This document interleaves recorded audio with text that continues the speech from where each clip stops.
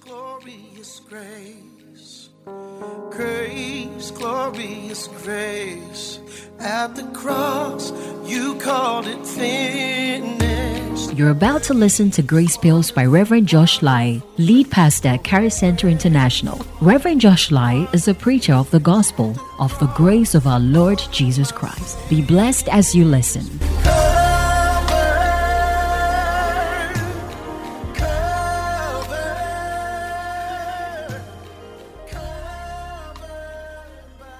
All right, so today I'm speaking on what I've titled The Disciple, Ministry, and Prayer. The disciples' ministry, and that ministry is the ministry of prayer. I'll talk about other ministries next week, so don't worry. But today I'm talking about the disciple, ministry, and prayer. Now, the first statement you need to understand is that the local church is a school. The local church is a school. It is a school for ministry. It is a school for ministry. Matthew chapter 28, verse 18 to 19. Now, this is where the mandate of the believer is seen or revealed. This is where Jesus gave the believers the mandate to preach the gospel. Okay, so this is where we take our mandate. And so we will be able to know specifically what the disciple is to do right from this text and who the disciple is, and we will go into the ministry of the disciple. And one of them is prayer. And Jesus came and spoke to them, saying, all authority has been given to me in heaven and on earth. Go therefore and make disciples of all nations, baptizing them in the name of the Father and of the Son and of the Holy Spirit. So, the word go therefore and make disciples of all the nations. So this is where we are told to go and make disciples of all nations. The word disciple is the word mathetes. M-A-T-H-E-T-E-S, mathetes. It refers generally to any student, pupil, apprentice, adherent, or a follower. Okay? And so, if you are a believer, you are meant to be a student of Christ. So we are to go and replicate students of Christ. Students who will be like Christ. So a follower is like a student or an apprentice. So they imitate and become like their master.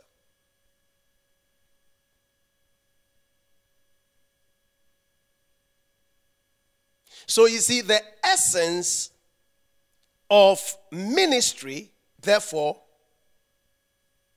is that God himself gave the ministry gifts to train believers for ministry. For ministry, so they will be like Christ. So you are a student. From today, when you are going to church, you must go with the attitude and in the similitude of a student. A student of Christ.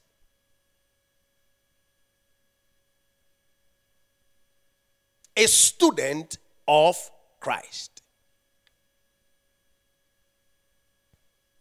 In this text, we can now understand Ephesians chapter 4, verse 11 to 12. Ephesians chapter 4, 11 to 12. And he gave some apostles, and some prophets, and some evangelists, and some pastors and teachers. Now, why did he give these gifts of men to the church? 12. For the perfecting of the saints. The word perfecting is the word maturing. For the maturing of the saints. For what? For the work of the ministry. So, the gifts of apostles, prophets, evangelists, pastors who are teachers are to train you and I into maturity for the work of ministry, for the edifying, the building up of the body of Christ.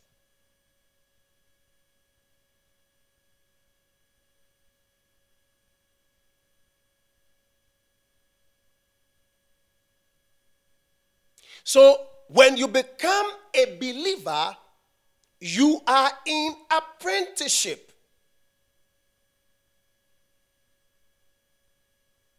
And you are schooled with the set of ideals of Christ.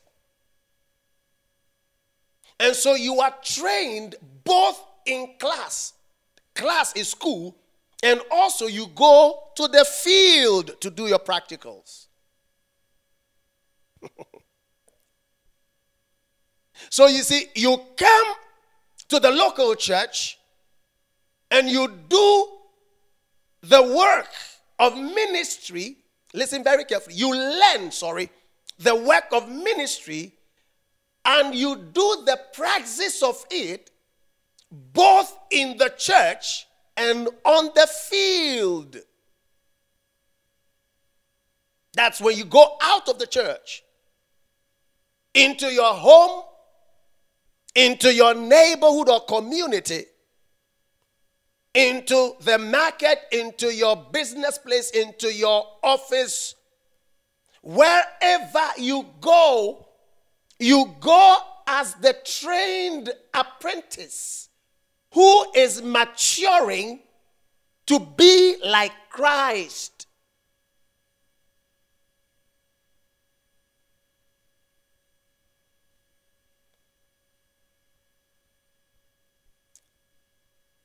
Now, with the advent of Bible schools, it appears many local churches made the work of ministry exclusive to the called to ministry.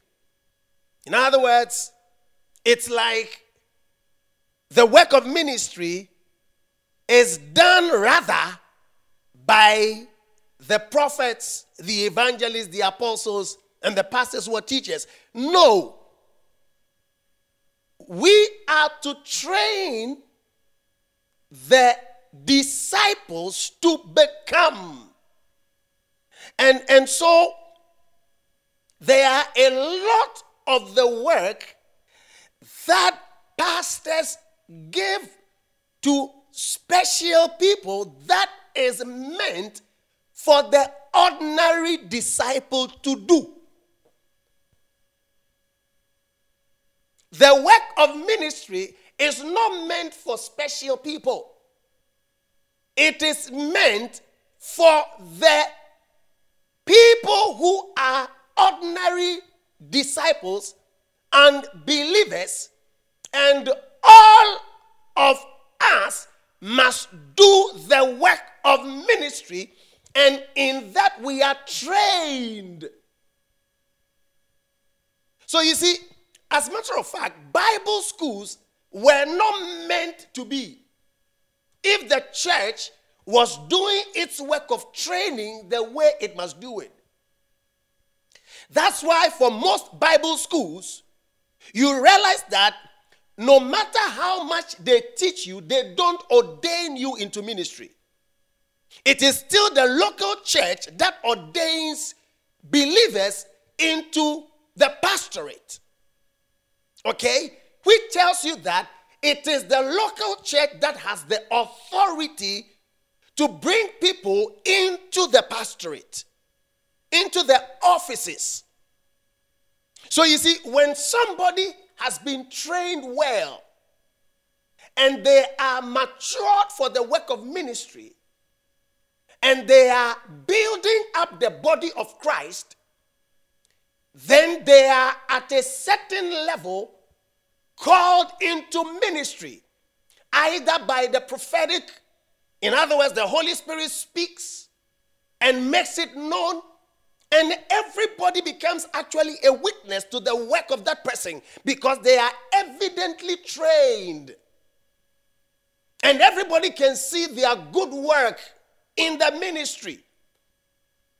And therefore now the pastor sees their gift, which has been schooled and skilled by training or apprenticeship. And now they can now be called into the office of either an apostle, prophet, evangelist, pastor who is a teacher.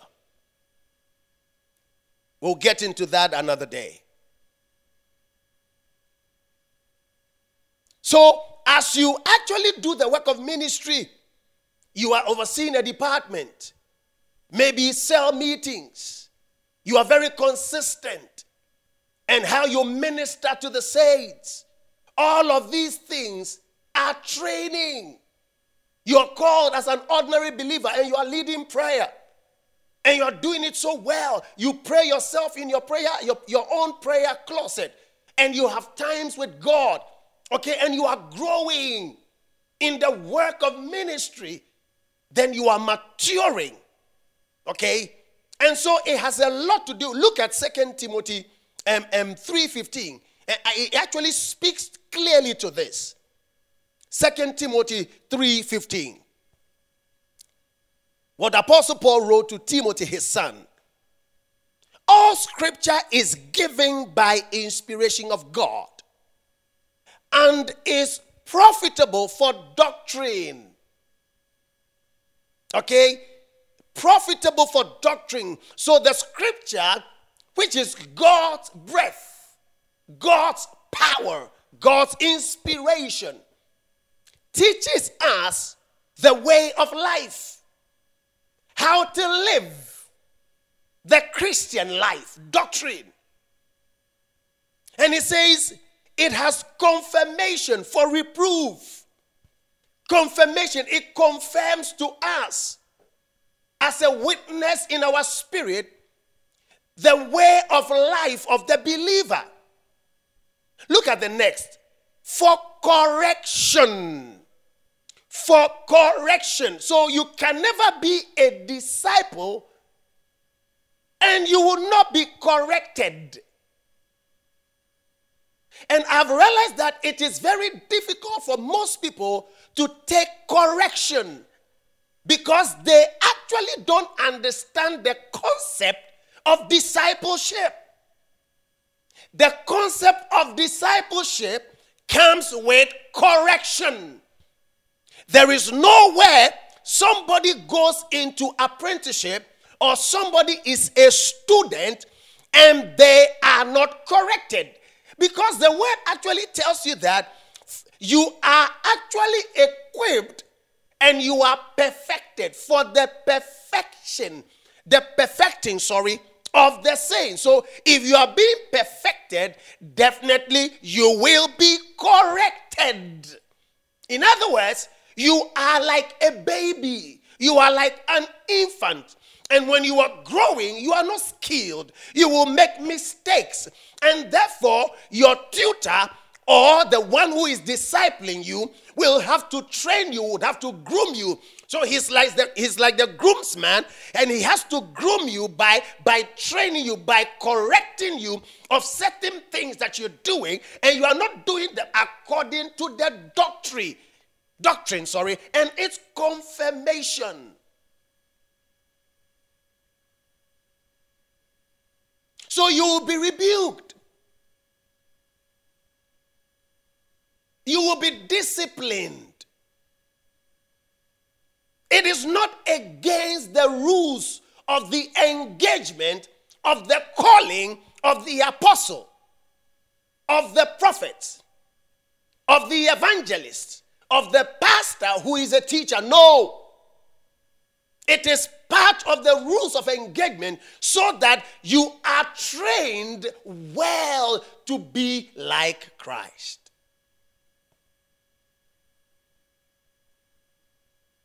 Look at the next. All scripture is given by inspiration of God and is profitable, beneficial for doctrine, reproof, for correction, watch this, for instruction in righteousness. So you would have to have the heart of receiving instructions. So you see, you've done what you want to do for a very long time. You've lived your life the way you want to live it for a very long time. But you see, when you receive the precise, accurate knowledge, you receive instruction from the pastorate as they guide and guard you into maturity. So you see, if you don't have the heart of humility, you can't allow yourself to be discipled well. Every good disciple, look at the apostles. The reason why the apostles came out well and there was one who could not survive was because he had the heart of rebellion. But the ones who had the heart of humility, they were able to go through. And they stuck with the doctrine for which Christ gave them. Through the rebukes, O ye men of little faith, why do you worry? Satan, he called Peter, get thee behind me. All of these were rebukes.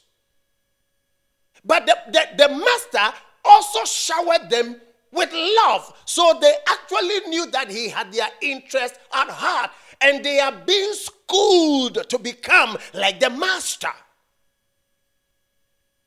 And they endeared themselves to training, to correction, and to instruction.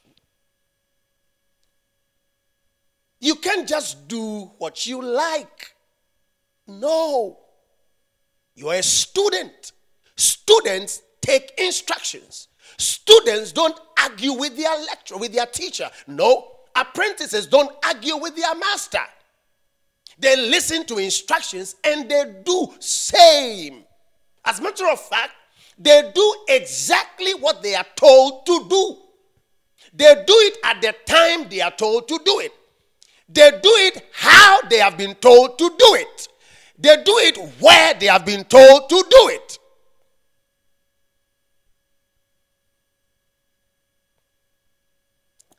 Look at an example in Ephesus. Acts chapter 20, verse 17 to 18. From Miletus, he sent to Ephesus and called for the elders of the church. And when they had come to him, he said to them, you know, from the first day that I came to Asia, in what manner I always lived among you. So Paul is speaking to this category of people in Ephesus. And he actually exemplified for them a way of life. And so he was actually telling them that look at the way I lived among you. Now, if we're going to read Acts 19, 7 and 9, it will give us an idea of who he was talking about. What was the relationship between Apostle Paul and these people? So we just read Acts 20, 17 to 18. Let's look at Acts 19, 7 to 9, or 7 and 9 rather. In other words, this account comes before Paul spoke what he said in Acts 20, 17 to 18. I just want you to be clear. So let's go to Acts 19, 7 and 9. Now the men were about 12 in all. But when some were hardened and did not believe, but spoke evil of the way before the multitude, he departed from them and withdrew his disciples, reasoning daily in the school of Tyrannus. So in Ephesus, Paul was raising disciples. And there were some who did not believe. And because they did not believe, he actually chose 12 men out of them. And all of the 12 believed. And Paul started schooling them. So Paul started discipling them. And those were the people he was referring to. And he was telling them because they have now become the elders of the church.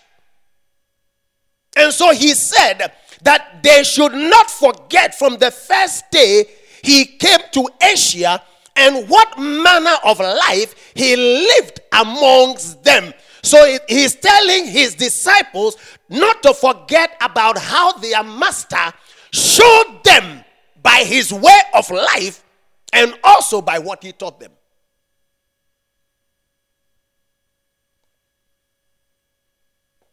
Did you see that there were still some that were hardened? So it is a choice. Discipleship is a choice. It is. Yeah, it is. You allow yourself or you close up. It all depends on you. But if you know exactly the reason for which the Lord called you as a believer, you understand the concept of discipleship. Listen to me very carefully. The kinds of things most of you do for your bosses and the extent to which you can go and nothing bothers you just because the motivation is money. But the moment you are scrutinized a bit, it takes everything out of you. And you rather feel like you are being knobbed. No. You must understand that you go through the process well and you grow to become a wonderful believer just like Christ to the glory of his name. And you have eternal rewards awaiting for you. Listen, this comes with eternal rewards. You have no idea. If you see them winning Champions League and you can see the trophy and the way they are rejoicing and all the wonderful things that come with it and everybody says, wow, you see the X factor and you see the people jumping and this is a chance for life and you see that and you are so happy just because they are winning earthly things.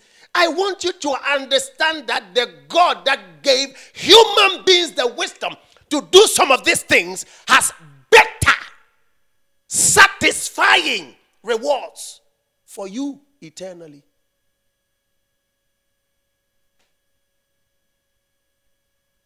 Don't underrate and underestimate the value of discipleship.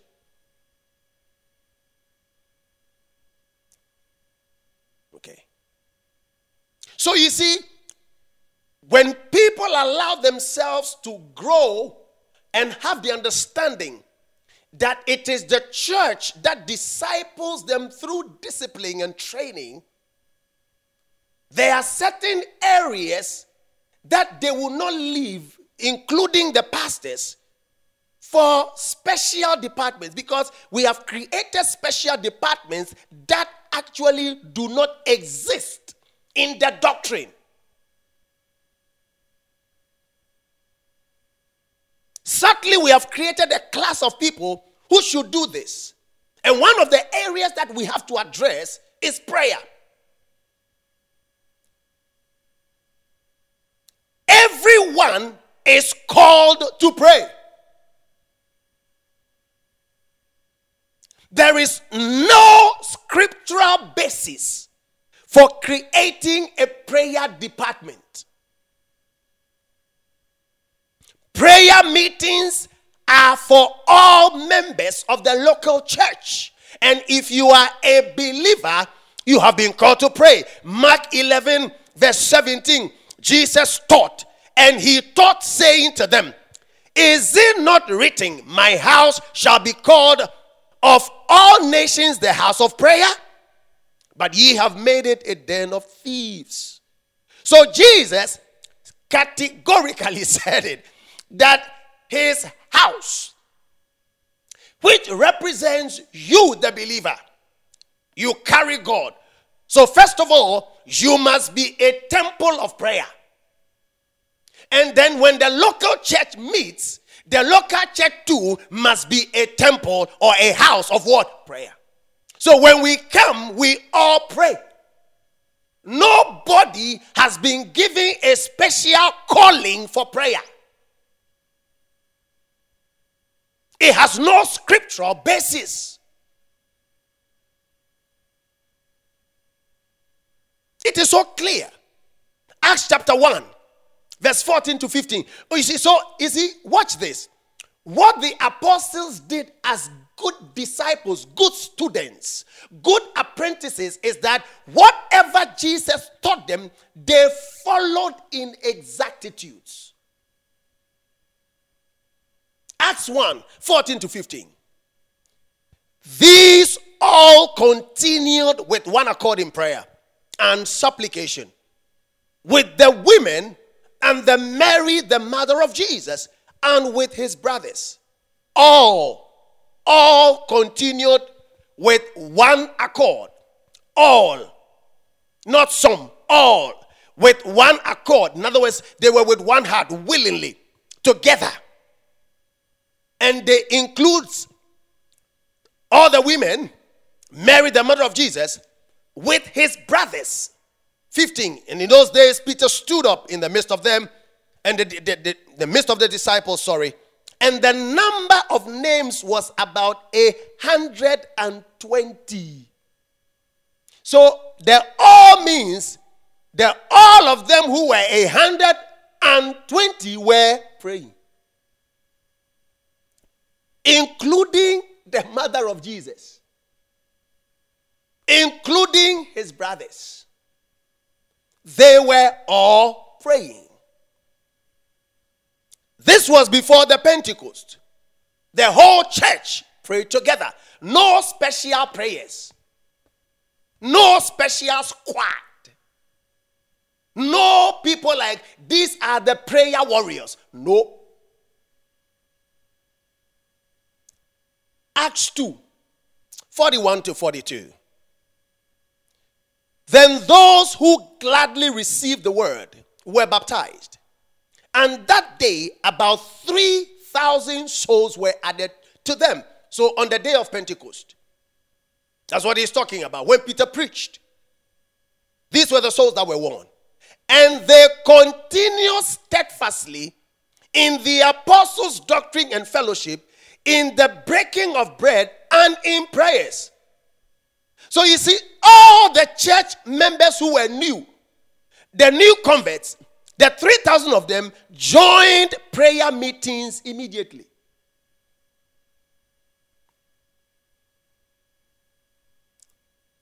Acts chapter 4, 23. This was the time that Peter and John were threatened. And when they were threatened, check who they called on. Check who they called on. Acts 4:23. And being let go, they went to their own companions and reported all that the chief priests and elders had said to them. So they went to the local church and they reported. Look at the 24, Acts 4:24, and then 31 and 32. So when they heard that, they raised their voice. In other words, when they heard the report, they raised their voice, they raised prayer to God with one accord and said, Lord, you are God who made heaven and earth and the sea and all that is in them, who by the mouth of your servant David has said. Look at the 31-32. And when they had prayed, the place where they were assembled together was shaking, and they were all filled with the Holy Spirit. And they spoke the word of God with boldness. Now the multitude of those who believed were of one heart, one soul. Neither did anyone say that any of the things he possessed was his own, but they had all things in common. Did you realize that in everything they were talking about all, not some. They were praying together. So they did not call on prayer warriors. They did not call on malicious, spiritual militia men. We give all kinds of names. They called on the whole church. The multitude, the whole church prayed. No special prayer team. Look at Acts chapter 9, verse 9 to 12. The first 3 days of Saul as a new convert, he used the first 3 days in praying. And for me, this is one of the crucial things I have learned. That the moment somebody is saved, introduce them to long hours of prayer and fasting. Because a lot will be going on in their mind. The enemy will be battling them. That's why the people you win are so enthusiastic, and then within the 1 week, because there's a lot that is going on, and friends will want to just bring them back again. Look at Paul and look at his example. Acts chapter 9, 9 to 12. Right after his conversion, when he encountered Jesus, look at what happened. And he was 3 days without sight, and neither ate nor drank. Now there was a certain disciple. So he didn't eat, he did not drink. He was fasting. There was a certain disciple at Damascus named Ananias. And to him the Lord said in a vision, Ananias. And he said, here I am, Lord. So the Lord said to him, arise and go to the street called Straight, and inquire at the house of Judas for one called Saul of Tarsus. Watch this. For behold, he is praying. And in a vision, he has seen a man named Ananias coming in and putting his hand on him so that he might receive his sight. So, the same moment the young man was saved, you heard it last week that he was a young man. The same moment he was saved, he started praying. For 3 days he was fasting and praying. And in the prayer, God showed him a vision. A new convert. And so, listen, when you go to win people, the first, right from that moment, take them into prayer. You yourself, pray with them. Teach them how to pray. Let them speak in tongues. Pray with them. Spend time in prayer and in fasting.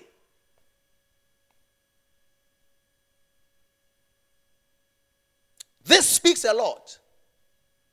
And can you believe that God, by his prayer, gave Ananias a responsibility? Oh, my word.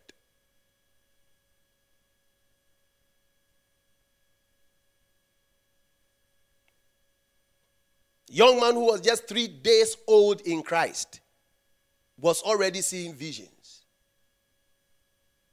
It tells you that God is no respecter of persons. Acts chapter 12, 5 and 12. This was when Peter was kept and arrested in prison. Look at what happened. Acts chapter 12, 5. Peter was therefore kept in prison, but constant prayer was offered to God for him by the church. No special prayer team. By the church. 12. Acts 12, 12. So when he had considered this, he came to the house of Mary, the mother of John, whose surname was Mark. Look at what happened. Where many were gathered together praying. The church. So you see, all the apostolic instructions were focused on a whole lot on congregational praying. There was nothing like a prayer department. It is not for special people. It is for all believers.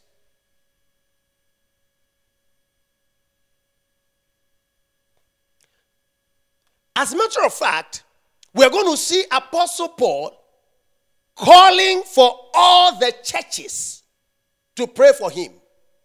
Because that is the responsibility of the church, to pray. And so if the church prays, then the church should be praying for their pastor. He didn't say that these few people should pray for me. The prayer warriors should pray for me. No, he was calling on the church for prayer. Romans 15:30.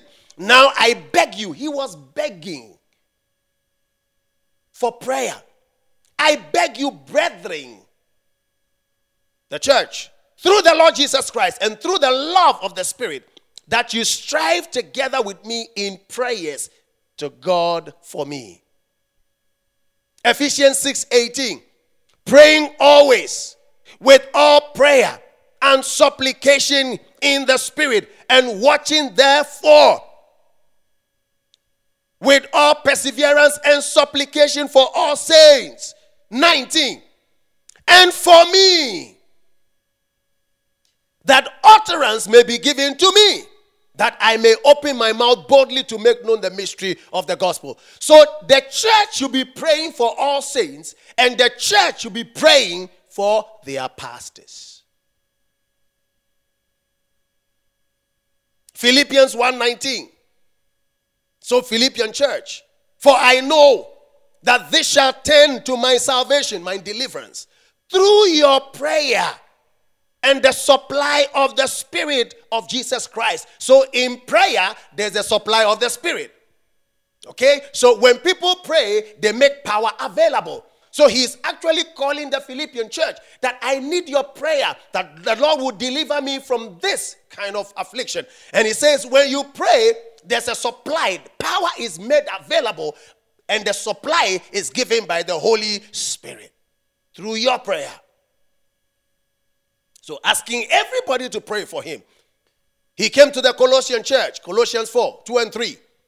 Continue earnestly in prayer, being vigilant in it with thanksgiving. Meanwhile, praying also for us. So he was admonishing the church to continue earnestly in prayer and with thanksgiving. And then he would ask for prayer for himself, that God will open to us a door for the word to speak the mystery of Christ, for which I am also in chains, that I may make it manifest as I ought to. So same here. He was asking the whole church to have the burden of prayer. He went to the Thessalonian church, 2 Thessalonians 3:1. He said the same thing. Finally, brethren, pray for us. Once again, he was asking the church to pray for them, that the word of the Lord may have free course and be glorified, even as it is with you. We find no special ministry of prayer. No special ministry of prayer. Sometimes you hear people saying that prayer is one of the ministry of helps. You don't understand the word helps. And that one is given to special brethren. Helps has nothing to do with prayer. It is actually the office or the duties of deacons. People who attend to natural duties in the local church. And we see that by the law of first mention in Acts chapter 6, verse 3 to 4. That was the first time there was a need for natural things to be taken care of in the church. Because they were sharing food and so were complaining that they didn't have some of the food. And so this is what the disciples decided. And they decided that even after prayer, Acts 6, 3 to 4. Therefore, brethren, seek out from amongst you 7 men of good reputation. Watch even the people who have to take care of food. Watch. Number 1, good reputation. Number 2, full of the Holy Spirit and wisdom. How can somebody be full of the Holy Ghost if he's not a prayer person? Full of the Holy Ghost. Every believer, listen very carefully, has the Holy Ghost in full. But being filled with the Holy Ghost, what it actually means is that they keep stirring in prayer for a release. And so they are sensitive. That's why it says, full of the Holy Spirit and wisdom. In other words, they are sensitive to the wisdom of God. How can you be sensitive to the wisdom but without prayer? It's not possible. Whom we may appoint over this business, but we will all give ourselves continually to prayer and to the ministry of the word.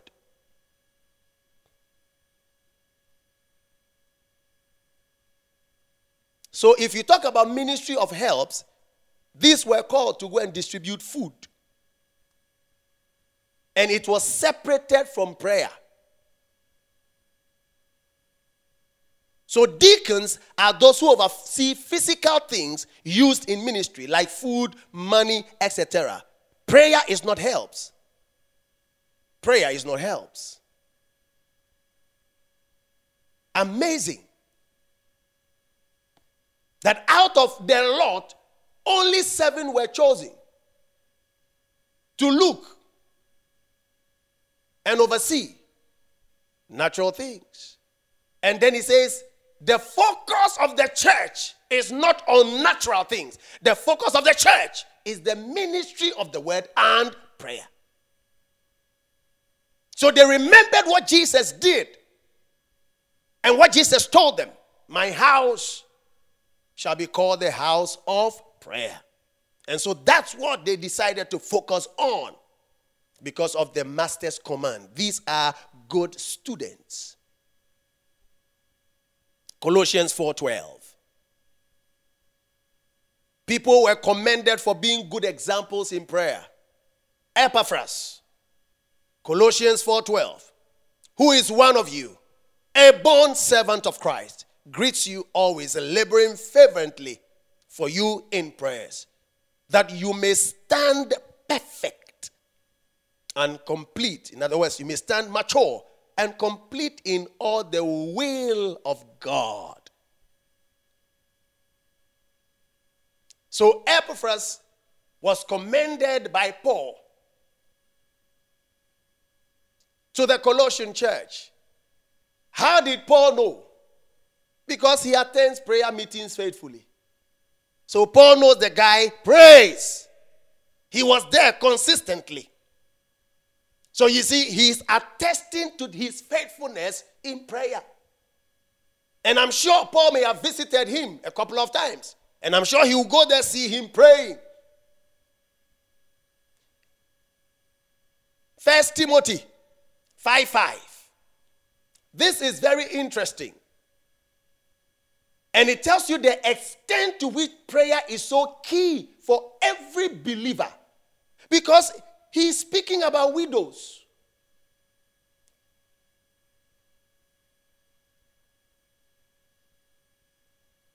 Exemplifying the character of a good disciple in prayer. Now she, who is really a widow and left alone, trusts in God and continues in supplications and prayers night and day. If you go to the next verse, it speaks to the widow who is just having fun. He says, for that one, leave her alone. And when it comes to the ministry of helps, she doesn't even deserve it. Give it to the one who continually spends time in prayer and supplication. He's the one that trusts in God. So that's an exemplary widow.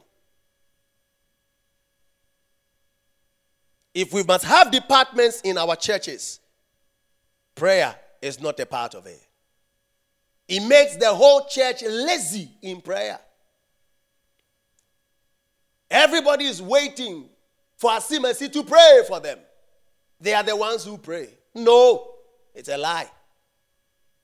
The believer lives a life of prayer. For my house shall be called a house of prayer. We can have prayer groups. Yes, in our departments. The department must have prayer meetings. But it's not like special people. No. We can also, as a church, divide ourselves into groups. So what we do is that at every point in time, there are a group of the church who are praying. And when they are done, another group comes in. All right, so in the end, the whole church is praying. And everybody is a part of it. As a matter of fact, it is a requirement for leadership. Acts 6:4. But we will give ourselves continually to prayer and to the ministry of the word.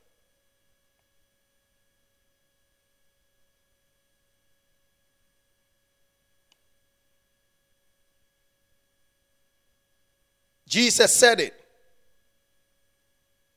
Jesus said it.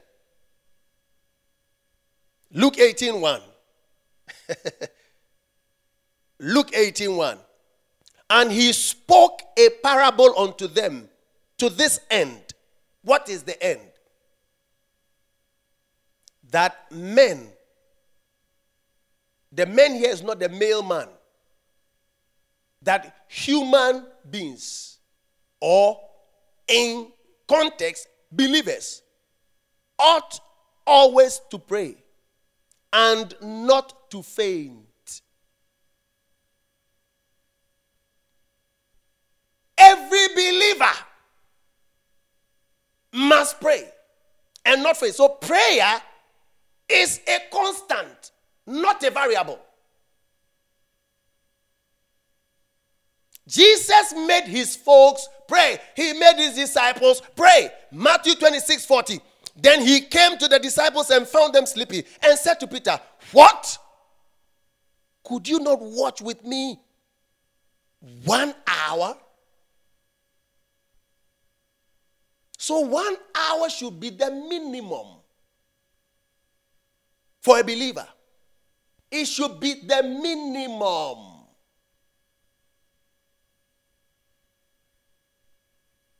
There's no way we can treat prayer with kid gloves.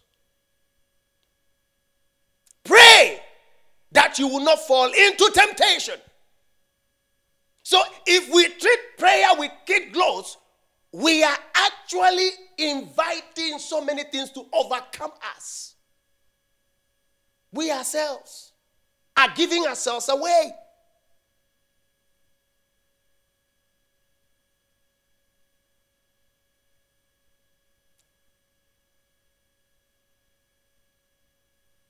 If you can't pray, you shouldn't sing in the church.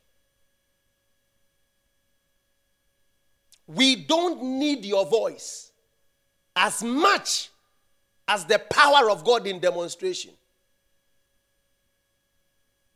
Because without prayer, you are like a broken cistern that cannot hold water.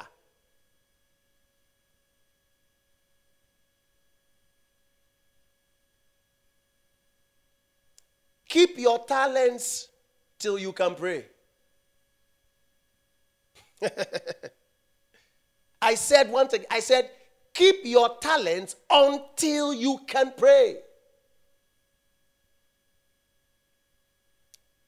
How can you minister to people you are too busy to pray for?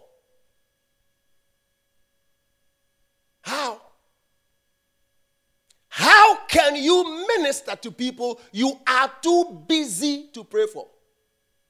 Are you ministering to their flesh? Or you are ministering to their spirit?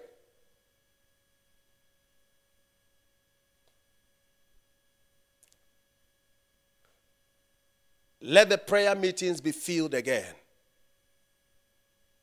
I charge you by the mercies of God, wake up from your slumber. O believer, O disciple, for you have been called to prayer. It's your particular assignment, your particular weapon, your particular treasure, your particular valuable.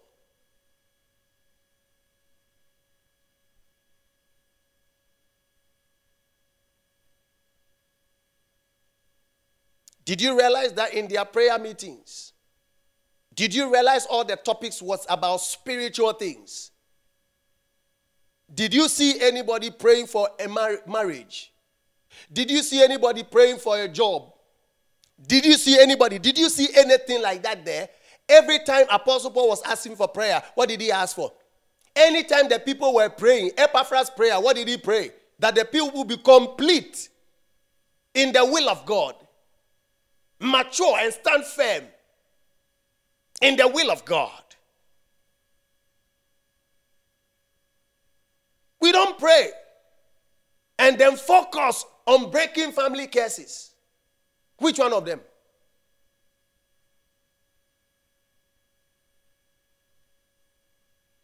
Prayer meetings are for ministry, for souls, for the furtherance of the gospel.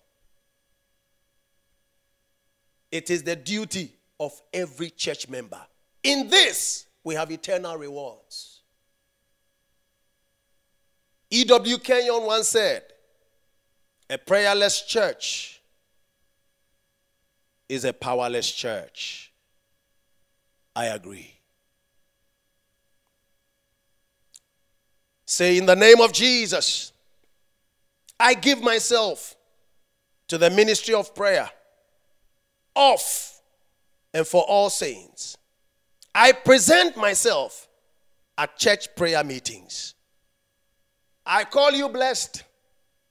Have a wonderful, wonderful day today.